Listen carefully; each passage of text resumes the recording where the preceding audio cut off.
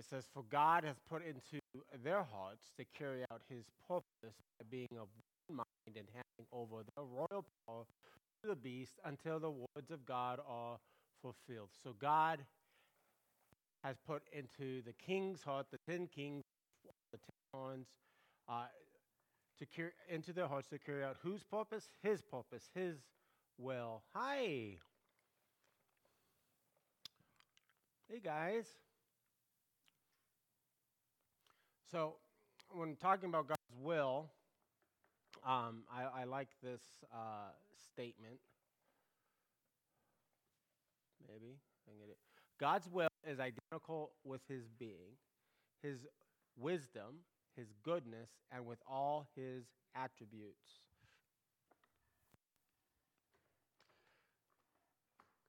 I'm fishing for dogs.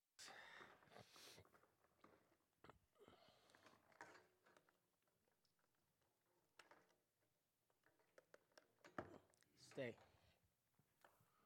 Then it says, "As it is for this reason that man's heart and mind can rest in that will. For it is not the will, for it is the will not of blind fate, incalculable fortune, or dark energy of nature, but an omnipotent God and merciful Father." So God's will is a good thing that we can rest in because God has shown himself to be good, right? So what God does is good by definition. And his will is working out in our lives, and we can find rest in that. And that's a good premise on God's will.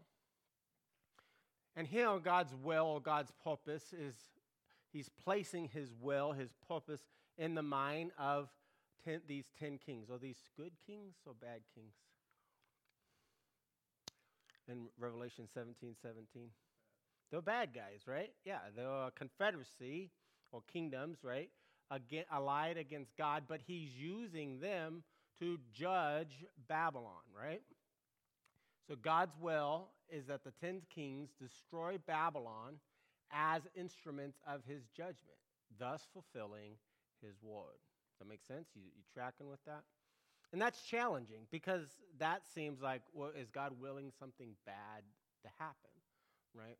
And yet it's not bad that Babylon is being judged, right? Because Babylon, however you take it, right, is evil, right? And deserves judgment.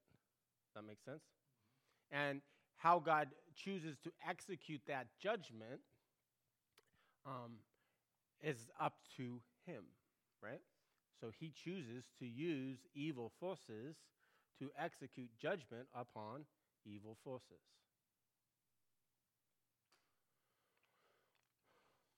So let's do a survey of God's will, okay? So we're going to go through. We're going to start with the Old Testament, and we're going to do a survey of God's will to build the foundation to understand how his will acts upon his creation. And we'll end up doing this foundation so then we can talk about how all will correlates. Lots of times we want to create tension between, like, opposition, but we're going to try to actually see where Scripture talks about how all will or human will correlates with God's will. It's not in direct opposition. As we go through the Scripture references for God's will and will, we're going to see that. But we're going to start with God's will. And we're not going to get all through the Old Testament today, but we're going to cover part of them. Any questions so far or comments?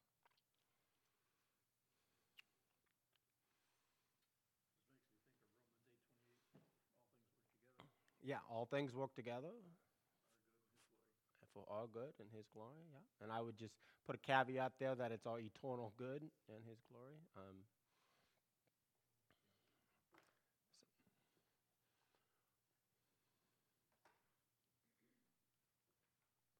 Okay, so there is no one-to-one equivalent for the word will in the Hebrew language. So I can't just say, we have will, and this is the Hebrew word for will, and then go look at that Hebrew word every single time. There's no one-to-one equivalent. So that makes our job a little harder because there are 9 Hebrew words that express the idea of will, depending on the context. So it's not always meaning will, like we use the word will. You have to, the context determines the meaning of the word, which is the same with any word. But the noun, those two nouns, hepes, which means delight or pleasure, and then ransom, which means favor. But it's not always actually translated as delight or pleasure or favor, but those would be its base meanings. The verbs are hepes for desire, so that's the counterparts, the hepes, or to take pleasure in, or rasa, which is the counterpart to the noun rasan, to be pleased with. And then there are several other verbs that talk of will in the Hebrew Bible, in the Hebrew language. So abba, or ava, if you wanted to say it with the V sound, which means consent or be willing. Hifel, with the hifel of ya'al, which means to begin or intend. And then bahar, which means to choose. And then ahab, which means to love. And then hasek, which is love or desire. And all these can carry the definition of will. And so we're going to begin to look at these when they come in contact with God and Him acting in His will.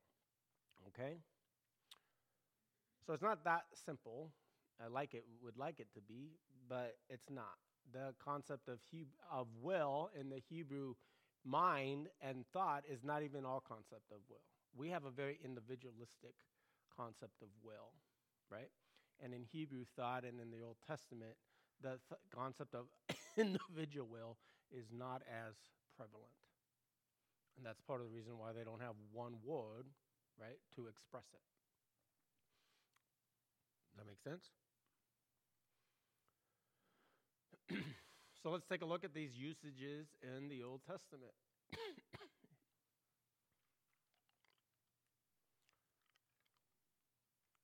jumped. And I wonder if my battery is going dead.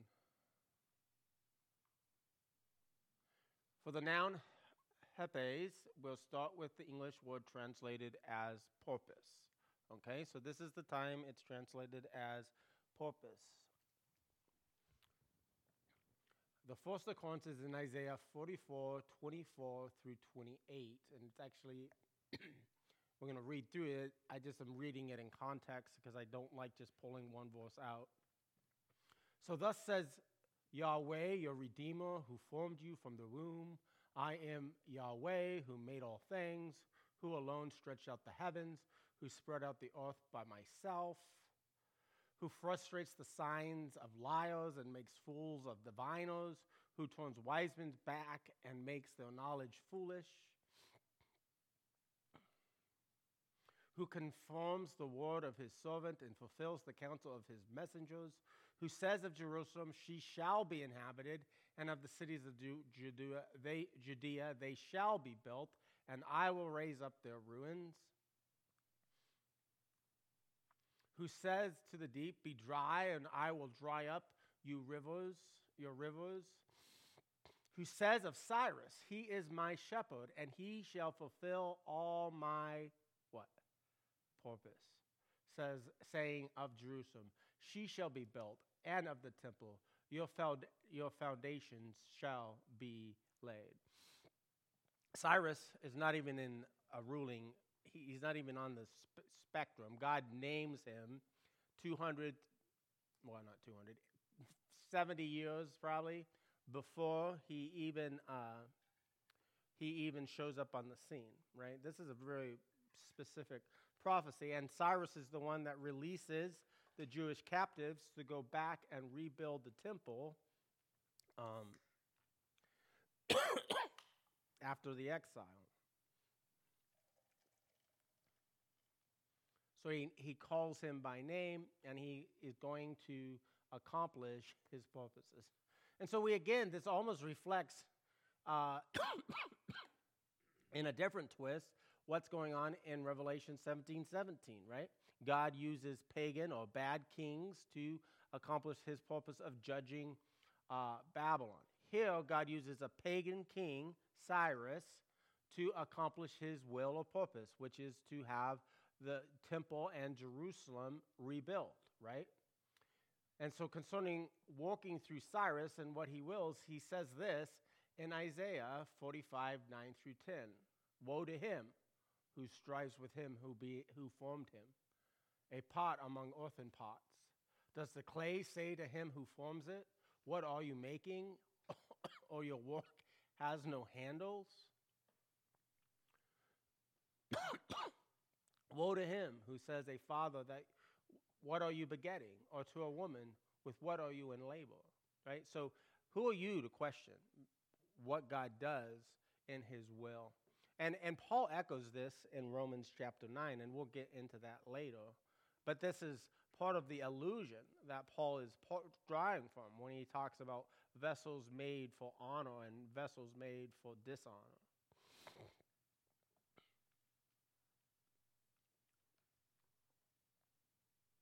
All right, any thoughts or questions about what we just looked at? So that's a prophetic statement on Cyrus, and God using Cyrus to accomplish his will, i.e. rebuilding the temple and returning the Jews to Israel from the Babylonian exile. Pharaoh is another example, and that's who actually Paul uses in Romans 9.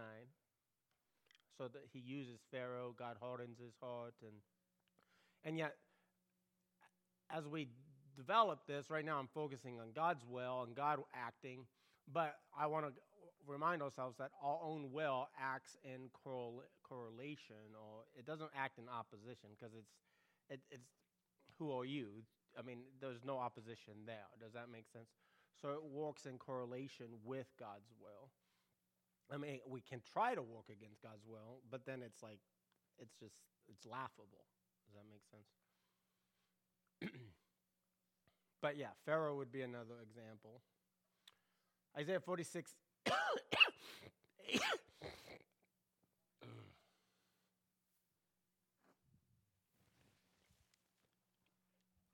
Oh, don't eat that.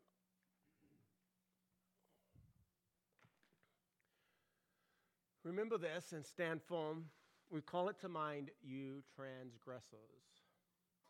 Transgressor means someone who sins, right? Remember the former things of old, for I am God, and there is none other. I am God, and there is none like me, right?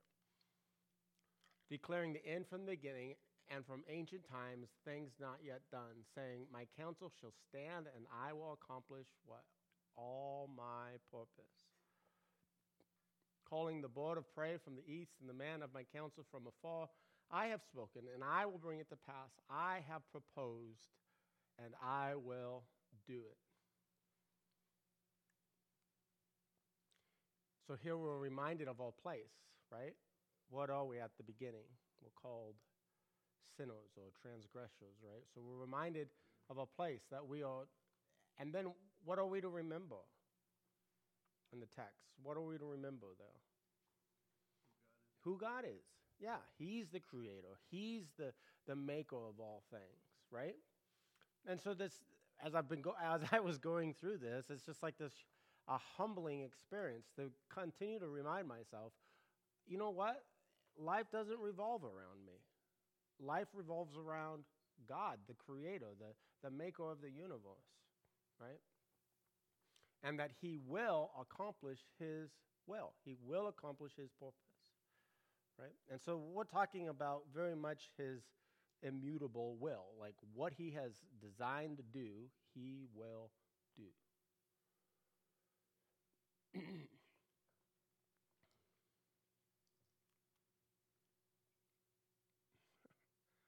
clicker does not want to work tonight. So the third occurrence for Hepes is Isaiah 48, 12 through 14. And it says, listen to me, O Jacob, and Israel, whom I called. I am he, I am the first and the last. Does that sound familiar? What book does that sound like? Revelation. Yeah, that's where that quote comes from, right? My hand laid the foundations of the earth, and my right hand spread out the heavens. When I called them, they stand forth together. Assemble all of you and listen. Who among them has declared these things? The Lord loves him.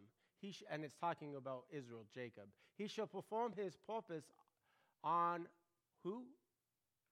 Babylon. And his arm shall be against the Chaldeans, right? So he is going to destroy Babylon. Isn't that what we see happens in Revelation 17 something? Some form of Babylon, right, is destroyed. Now, Babylon historically, currently, just faded out of history, right? There was no critical event that destroyed Babylon. It just was slowly abandoned, like historically.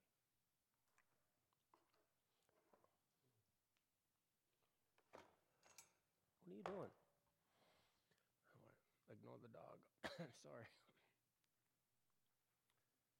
So we again see God accomplishing his purpose, and it's validated by who he is as creator and as all-powerful, his eternality. I am the first and the last.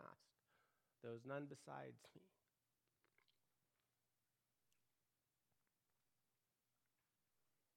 Questions, thoughts?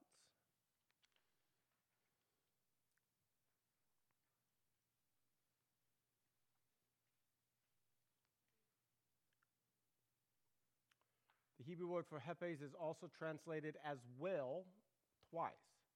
Only one of those is in the context of God's will.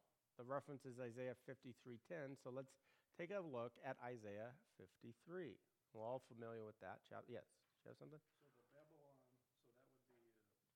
so that would be a prophecy? That's a prophecy that we were just in. Babylon will be destroyed, yeah. Yeah. Who has believed what he has heard from us, and to whom has the arm of the Lord been revealed?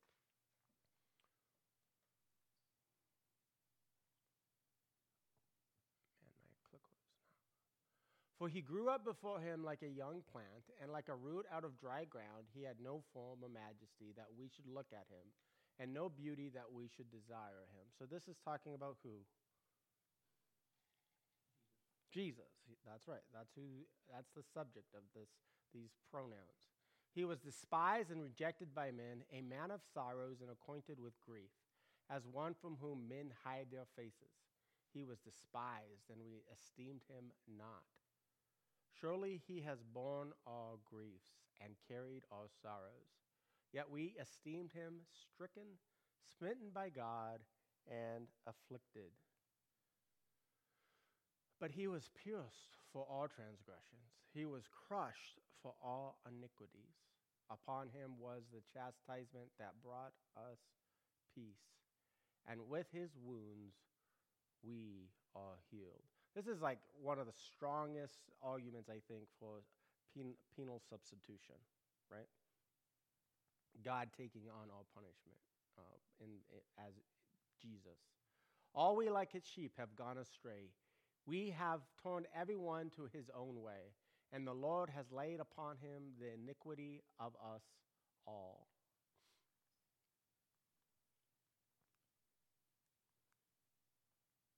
My clicker. Tim, could you grab me some batteries out of the? It's the AAA batteries out of the bottom. Yeah. He was oppressed and he was afflicted. He opened not his mouth. Like a lamb that is led to the slaughter, and like a sheep that's before his shearers is silent, so he opened not his mouth. By oppression and judgment he was taken away. And as for his generation, who considered that he was cut off out of the land of the living, stricken for the transgressions of my people. And they made his grave with the wicked and with a rich man in his death, although he had no violence and there was no deceit in his mouth. And here we go. Listen, this is the line here. Yet it was the will of the Lord, or the will of Yahweh, to crush him. He has put him to grief. Whoops. I can probably reuse this tape. I'll be careful. And when his soul makes an offering for guilt, he shall see his offspring, and he shall prolong his days. The will of the Lord shall prosper in his hand. Okay, so we have two wills, right? We have the verb will at the very beginning, right? That it's God's will for Christ to what? Suffer, right?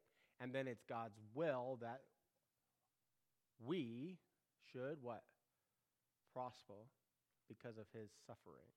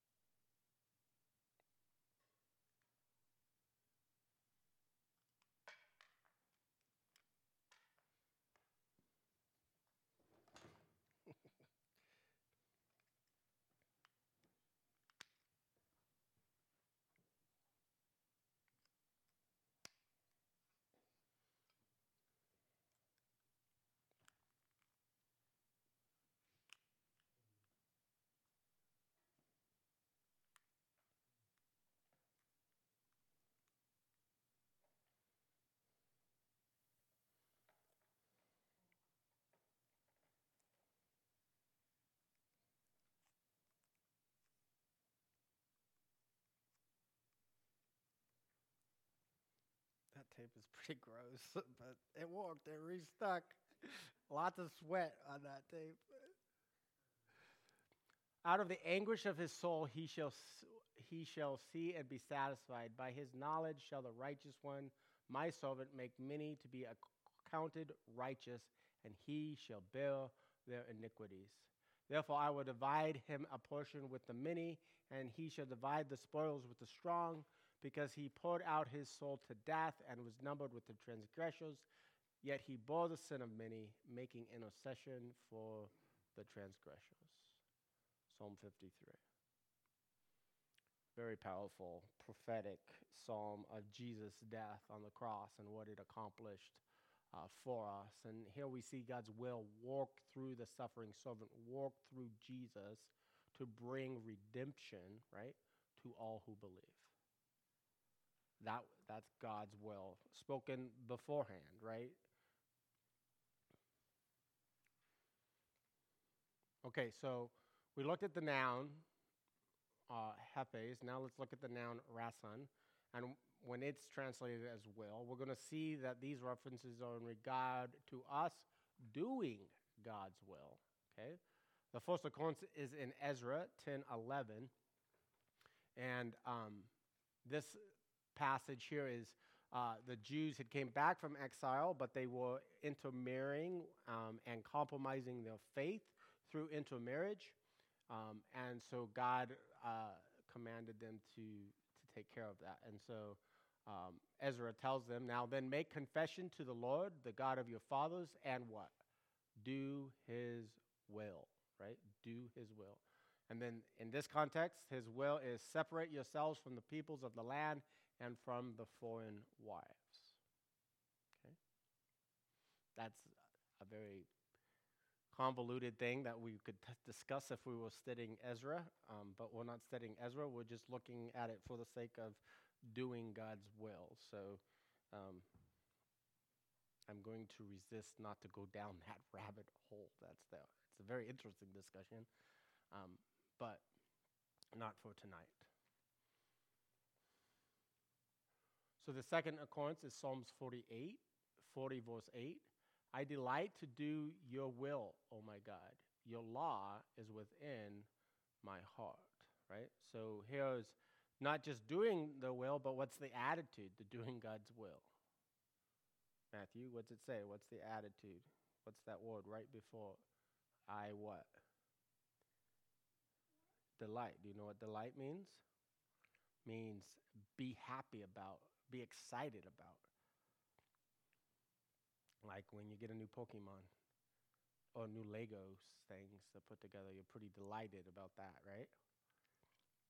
Happy about that? Excited to do it?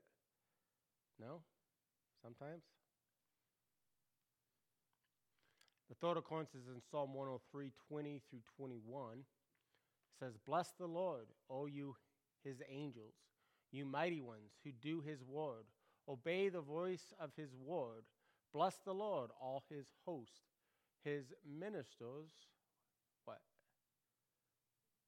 Who do his will. And this is angels. This is talking about spiritual beings, okay? That one of the jobs of spiritual beings, angels, is to minister, right? And they're to bless the Lord, and they're to do his will. The fourth occurrence is Psalm 143:10. Teach me to do your will, for you are my God. Let your good spirit lead me on level ground. You know? So what's the request?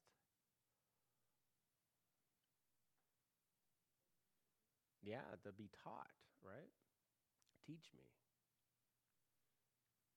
So these texts make it clear how important it is to do God's will. And as in the last one, that it is taught by God. He's asking, teach me to do God's will. And the other key would be his word is hidden where?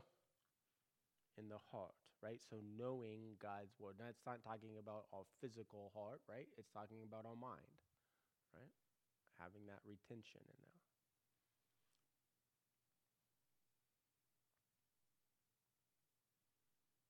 Okay, so we've looked at the two nouns in the Hebrew that are translated as purpose or will of God. Now we're going to take a look at verbs, which are translated as will or purpose of God. And we're not going to get through them all tonight because I don't have enough time.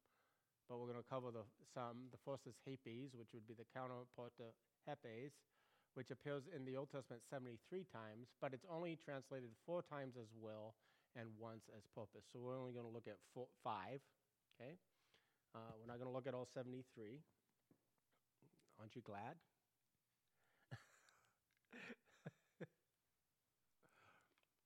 So the first one is in Proverbs 21:1. The king's heart is a stream of water in the hand of the Lord. He turns it wherever he wills, or he will, right? So God is directing. And we really saw that like in the 10 kings, right, of Revelation. And we saw that with Cyrus. We saw it with Pharaoh, right? He's directing. I think sometimes we're coming on a political season that I'm dreading. I'm just going to be quite frank with you. And I have to remind myself that the rulers of the nations are in the hands of God, and he wills them to do what he needs them to do for his purposes, right? Now, I wish that just totally let me off the hook, but it doesn't. But at least it gives me some sense of peace that even though I stand for the kingdom of God and stand for righteousness and stand for what's right, and I feel like my vote does nothing, I know that God has it in hand, right? And this verse has always been a very good reminder to me of that. The second occurrence is in 1 Samuel 2:25.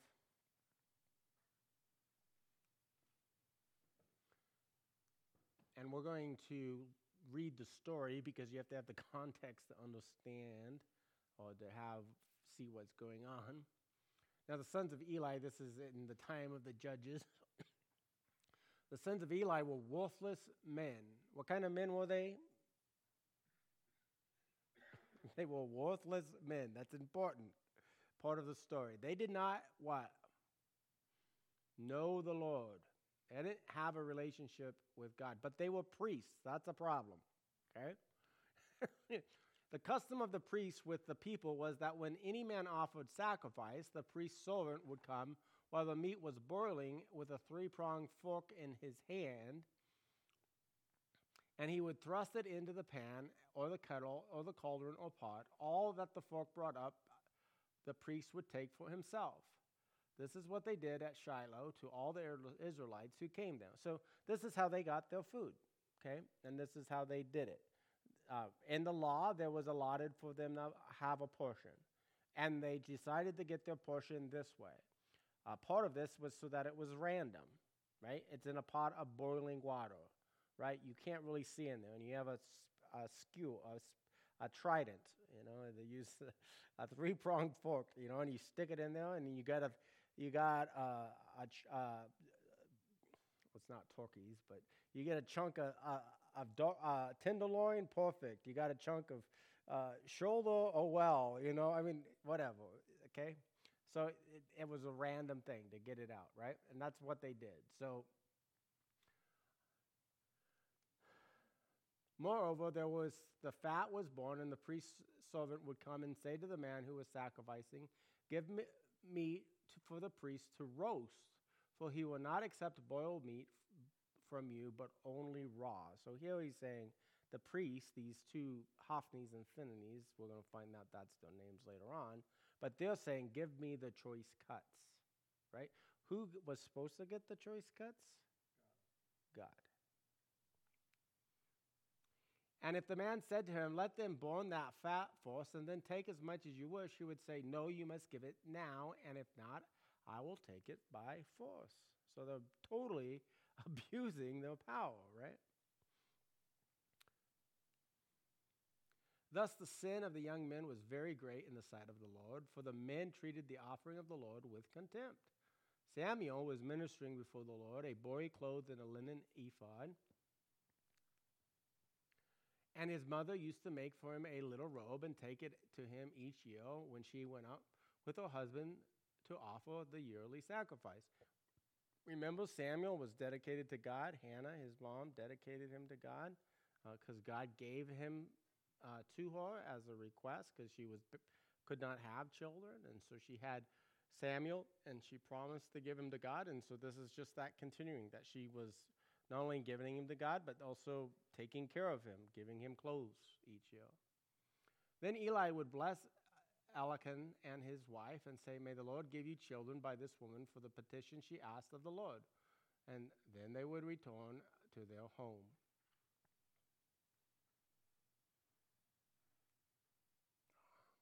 Indeed, the Lord visited Hannah, and she conceived and bore 3 sons and 2 daughters, and the boy Samuel grew in the presence of the Lord. So Hannah is doing God's will, right? She's in right relationship with God. She's being contrasted to who in this story? Hophni and Phinehas, right? They're not doing what they're supposed to be doing.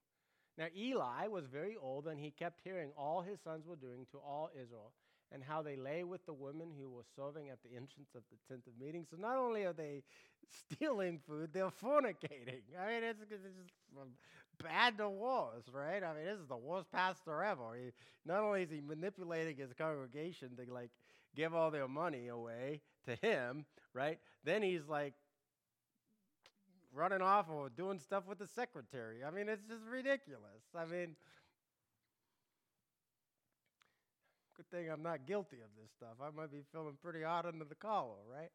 And he said to them, "Why do you do such things? For I hear your evil dealings with all these people.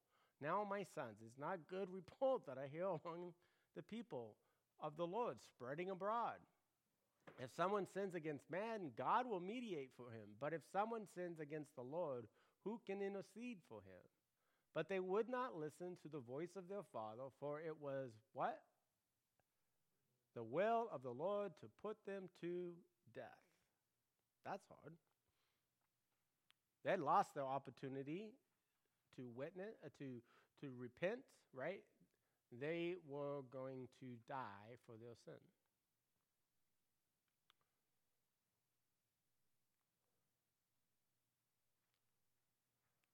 My clicker is just not working today.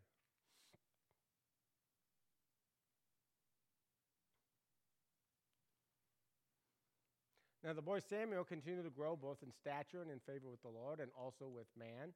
And there came a man of God to Eli and said to him, "Thus says the Lord, did I indeed reveal myself to the house of your father when they were in Egypt, subject to the house of Pharaoh?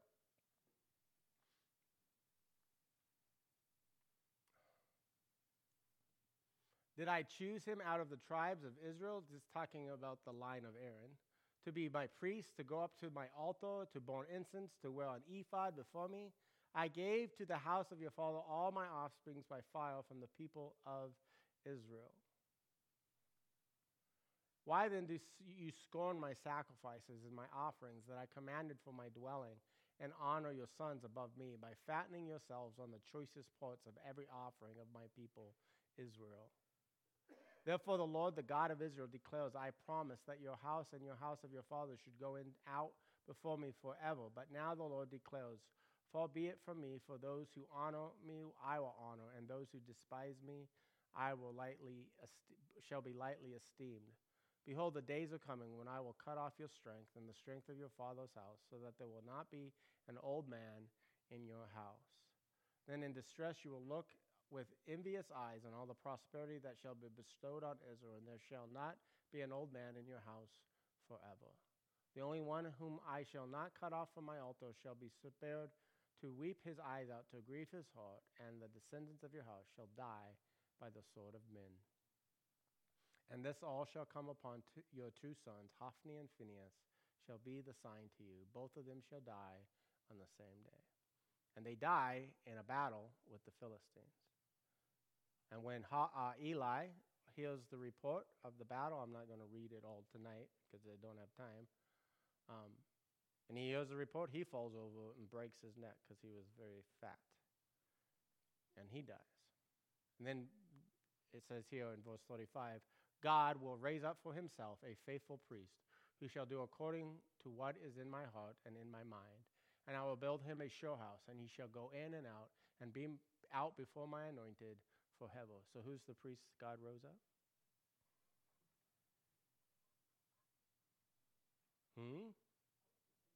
Yeah, it's Jesus. He's the new high priest, right? But not in the order of Aaron, right? According to the order of who? Melchizedek. Yeah. So God's will is often difficult to accept, right? But why was it that God's will to put Hophni and Phinehas to death?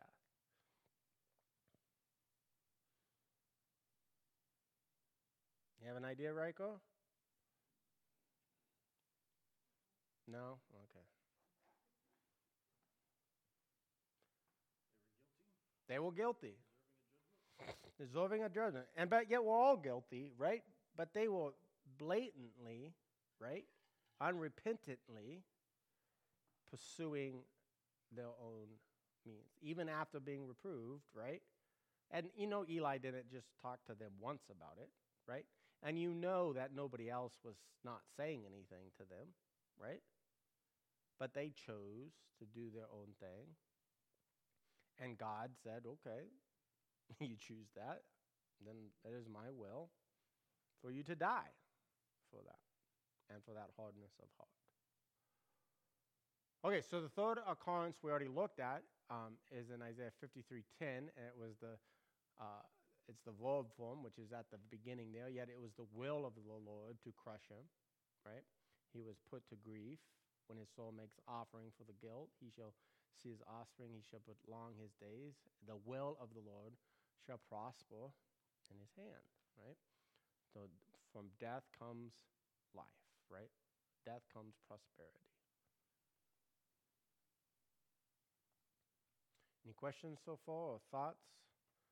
Again, we're just doing a survey. We're just kind of getting all these voices kind of bouncing around in our head to be thinking about God's will, because as we go forward, we're going to end up over the next couple weeks doing some systematic theology on will, but I want you to be able to think biblically and scripturally from the references on why we're correlating and building the conclusions that we make. We're not just taking them from a systematic theology book or a biblical theology book or Bible dictionary. We're actually saying this is what God says, or God's will occurrences communicate to us, right?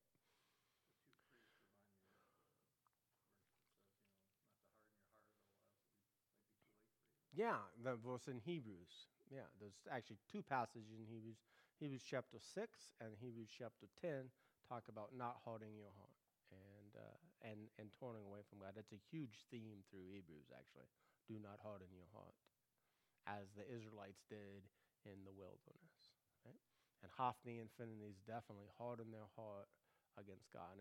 And the criteria at the very beginning is they did not what? Know the Lord. Right? They didn't have a relationship, and they had no desire to have a relationship with God.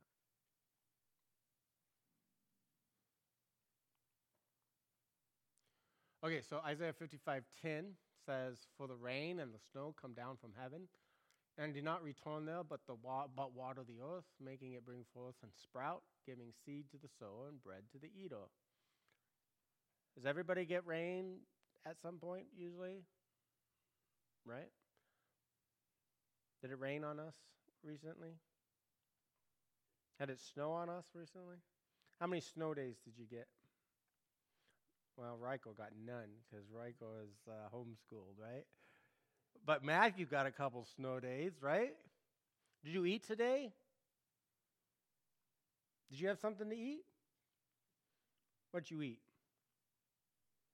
We all ate, right? I had wings for dinner, right? So God is blessing people whether we deserve it or not, right? Okay? That's what this is saying down. Rain and snow come down from heaven. They water the earth. It brings forth its sprouts, giving seed to the sower and bread to the eater. I see a bunch of eaters. I don't see any farmers. My wife isn't in here, and John's not in here. Oh, you do a garden, don't you, Bill? You pretend to, yeah. So we've got a little sower, yeah. I'm not a sower, I'm an eater. I'll just admit it right up front. So,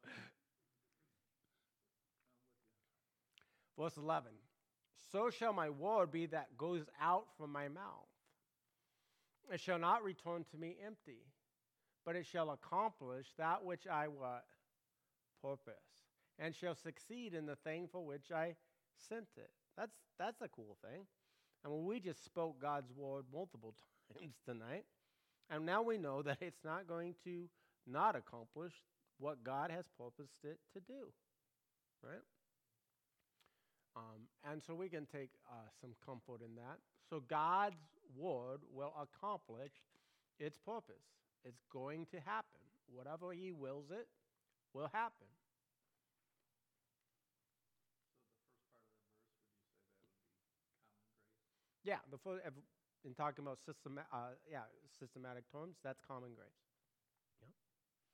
Everybody gets that grace, right? And yet, sometimes that grace can be withheld, right? So, I mean, one of the most prevalent ways, and I don't know if we can't distinctly say this in today, it's hard to determine, but a prevalent way that God disciplines Israel for sure is what? Drought, right? You just think like Israel is like not following God. Ahab is the king. Jezebel's the queen. And how long did it not rain for? 3.5 years. Yeah, interesting. 3.5 years. What's 1/2 of the tribulation time period? 3.5 years. Kind of interesting, those numbers bouncing around like that. All right. So common grace. Withholding that grace or withholding that can be a form of judgment. I would caution saying, well, Ethiopia is being judged by God because they're in a drought. I mean, I just don't know. You don't have the authority in which to say that. But we do have God using weather, especially to discipline Israel specifically, and sometimes other nations. But unless God said I did this, I would not say that Ethiopia right now and Libya is being judged by God by the drought they're having. And there's actually mass starvation going on over there right now. It's really sad because of the war with Ukraine, because they bought like 90% of their grain, because Ukraine is like the breadbasket of Europe. So they bought most of their grain from Ukraine, and because of the war, there's no grain shipping, right? So they're literally starving. So let's recap that was a big tangent, sorry about that, what we've absorbed so far. So first, God is creator, right? The first and last, he's made everything. He stretched out the heavens himself. I mean, right? And therefore, he does what he wills, right? That would be the first thing. God does what he wills because God made everything, right? And so he can do whatever he wants. Now, I would bring us back to that God's very nature is good, so God is not going to do what? Evil. He's not going to do bad things, right? So we always know that God's will is what? Good, right? And our response is the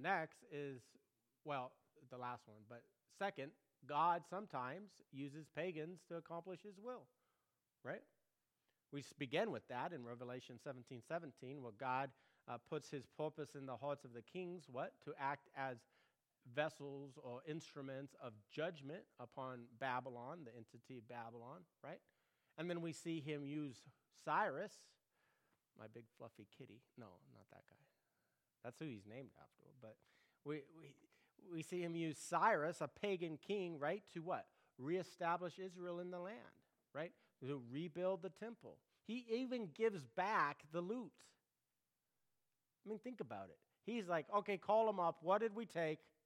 Okay, yeah, okay, you got the itemized list. Okay, load it in the wagons, take it back. Isn't that crazy? I mean, and God says, I will do this, and I will call him by name, so you will know that I am God, right? And that I do what I will. I do what I want, right? Was Cyrus a generic name for kings, or was it? No, that was his, like that. No, it's not a generic. So if you were a Jew at that time, you'd be like, oh, keep the king Cyrus. This is good. This seems to be a good thing, right? When he came to town, if they had this. Yeah, if they did. They were reading the book. They had the prophets. I don't know how widely distributed, but they definitely reference, like Ezekiel and Isaiah reference each other. So Ezekiel definitely had this prophecy. Daniel had Jeremiah's writings because he referenced them in Daniel chapter 9 as written in the prophet Jeremiah, right? So they definitely had writings. I don't know how prolific they were. I mean, you have to understand, it's not like me being able to print out these handouts and hand them out to you. I mean, it was a painstaking process to copy a writing. But yeah, so they would have been, if seen Cyrus coming down the line, right, they would have been like, oh, wow, this is the time. Yeah. Which is pretty exciting, really. And then third, God calls us, or humanity, right, to do his will, right? We are to do his will. And how do we do his will? Two things: belief, right, and obedience, right? We have to believe, and then we need to obey, right? It doesn't go the other way. You don't obey and then believe. You have to believe and then obey. What are some of the primary things we got to believe?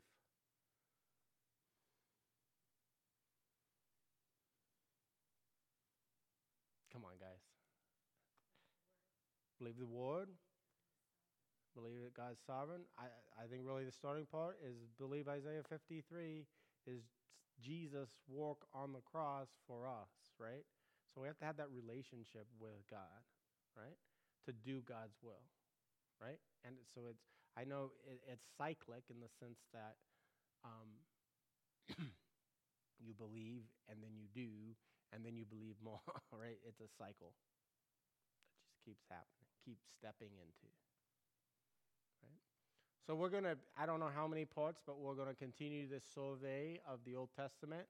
Then we'll look at how the intertestamental period looked at God's will and formulate it there. And then we're going to look at how the New Testament processes God's will. And then after that, we're going to draw some conclusions. So I'm just walking you through some observation stages. And then we'll be in, like, probably 4 weeks from now, we'll be in a place of making some solid observations and drawing some conclusions and talking about election and things like that. I didn't want to just start talking about election and soteriology, the process of salvation, without having a better understanding of how God's will functions in Scripture. Because I think there's a lot of assumptions that we bring to the text. And observation helps strip away or correct assumptions. Okay? Any questions or thoughts? Did I put you to sleep? Put him to sleep. He's zonked. Oh, there he is. He's awake. Hey, sleepy boy.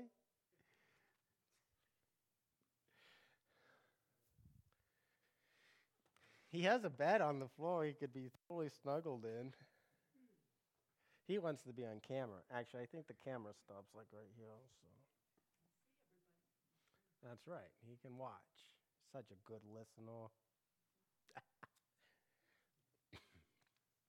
All right. Any praises or prayer requests?